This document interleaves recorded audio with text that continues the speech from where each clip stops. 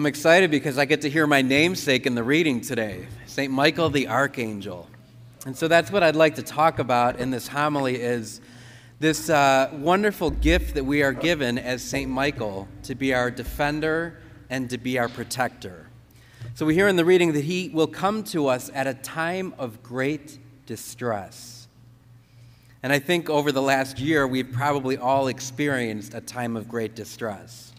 We've experienced firsthand evil which has taken place. You know, that we have been attacked in many ways by evil.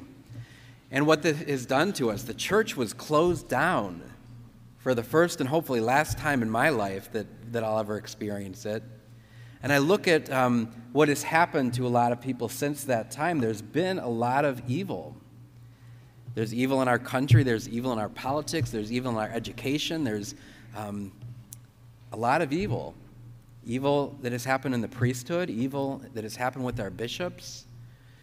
And the same is true for marriage and family. If you look at the evil that is being attacked on the marriage and being attacked with families as well, especially for children. And so today I want to reflect on the prayer of St. Michael. Now, those of you that are older probably have this prayer memorized. And the reason is because back when the Latin Mass was celebrated after the Low Mass, the prayer to St. Michael was always said. So everybody would kneel and say the prayer together. So if you know the prayer, say it with me. And if you don't know it, just look in awe at the people that do know it. St. Michael the Archangel, defend us in battle. Be our protection against the wickedness and snares of the devil. May God rebuke him, we humbly pray. And do thou, O Prince of the heavenly host, by the power of God, cast into hell Satan and all the evil spirits who prowl about the world, seeking the ruin of souls. Amen. You've just shown your age, all of you. What a powerful prayer this is. And so this is the prayer that we can call on. We can call on St. Michael whenever we're going through a difficult time. If you don't have this prayer memorized, I highly recommend that you memorize it because he is our powerful intercessor against Satan, against distress, against the enemy, against anything, against sin and the lures and the temptation of sin. So St. John Paul said that although this prayer is no longer said at the end of Mass, I ask everyone not to forget it and to recite it, to obtain help in the battle against the forces of darkness and against the spirit of this world. So every time we're experiencing the forces of darkness or the spirit of this world, to pray it. St. Bernard once said, whenever any grievous temptation or vehement sorrow oppresses you, invoke St. Michael, your guardian. Cry out to him and say, Lord, save us, lest we perish. So if you find yourself ever tempted by Satan, call on St. Michael to overcome that temptation. There's an exorcist, Gabriel Amorth, who is an exorcist in Rome. And I just want to read a little quote that he says about the demonic. So he says, some people marvel at the ability of the demons to tempt men and even to own the body, but they can never take possession of the soul unless a man freely gives it. So we don't ever have to worry about Satan taking possession of our souls or being possessed unless we freely give that. He says we should remember in the book of Revelations when a war broke out in heaven, Michael and his angels fighting against the dragon, and the dragon and his angels fought, but they were defeated, and there was no longer any place for them in heaven. And the great dragon was thrown down, the ancient serpent who is called the devil and Satan, the deceiver of the world. He was thrown down to earth, and his angels were thrown down with him. And when the dragon saw that he had been thrown down to the earth, he pursued the woman who was dressed like the sun, we know this to be Mary, from whom Jesus was born. And when the dragon realized that his efforts had failed, he went off to make war on the rest of her offspring, on those who keep the commandments of God and bear testimony. So the reality is, we're in a battle. There is spiritual warfare that is constantly going on and will go on for all of our lives. That Satan will be attacking us. He will be tempting us. He will be oppressing us. And it's a constant battle that he has forged on the earth. And out of God's providence, God allows this, and the only reason he would allow something like this is to strengthen our faith. And so when we find ourselves tempted, when we find ourselves lured by Satan's traps, when we find ourselves giving in to any kind of evil, that's an opportunity to strengthen our faith and to grow in virtue.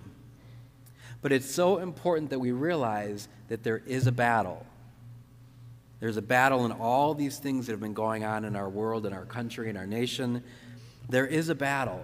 And then there's also a battle personally. Probably each and every one of us is struggling with some sin or some temptation or, something that we're just oppressed by and that plagues us. Father Gabriel Amorth goes on to say that during May 24th, 1987, when John Paul II made a visit to the sanctuary of St. Michael the Archangel, he said, "The battle against the devil, which is the principal task of St. Michael the Archangel, is still being fought today because the devil is still alive and active in the world. And the evil that surrounds us today, the disorders that plague our society, man's inconsistency and brokenness are not only the result of original sin, but the result of Satan's pervasive and dark action." So Satan is on the prowl. He's lurking. He's waiting for us to find us when we are weak. He's waiting to find us and to take us out. All of us are marked with the mark and the seal of baptism. And Satan just wants to take every one of us out if possible. So how do we prevent that? Well, the exorcist says that in all cases, and I have a spiritual director that's an exorcist, he says the primary form of exorcism is confession.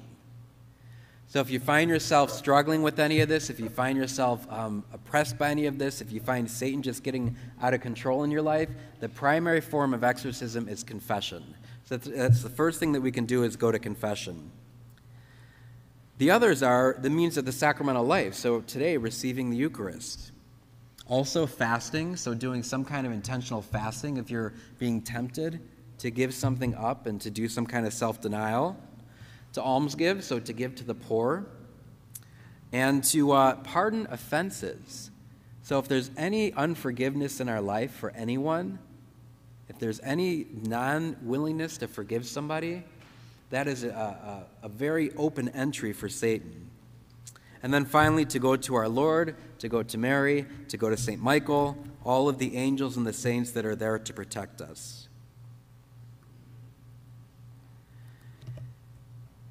He goes on to say that, may prayer strengthen us for the spiritual battle. We hear in the letter from Ephesians, be strong in the Lord, strength in his might. The book of Revelations refers to the same battle, recalling before our eyes the image of St. Michael the Archangel. Pope Leo XIII had this picture when he had an amazing moment. He was before the Blessed Sacrament, and he experienced both St. Michael, and he also experienced Satan. And he realized the demonic and the willingness Satan was going to go to try to destroy not only himself but the entire church. And that's where he wrote the prayer of St. Michael. Now finally, he wrote a longer version of the prayer of St. Michael that could be used by priests and could be used by priests for exorcism. And so I'm going to pray that prayer over you right now. Not that any of us are possessed, but that we are oppressed, that Satan attacks us, that Satan is trying to take us out. And so I just invite you, as I pray this prayer over you, maybe just to fold your hands and to ask for God's prayer and protection and whatever may be going on in your life. He also encouraged priests to pray this often, to pray it with the people in the parishes at Mass, so that's why I'm doing this as well, too. Glorious Prince of the celestial host, St. Michael the Archangel, defend us in the conflict which we have to sustain against the principalities and powers, against the rulers of the world and darkness, against the spirits of wickedness in high places. Come to the rescue of your people, whom God has created in his own image and likeness, and whom he has redeemed at a great price from the tyranny of the devil.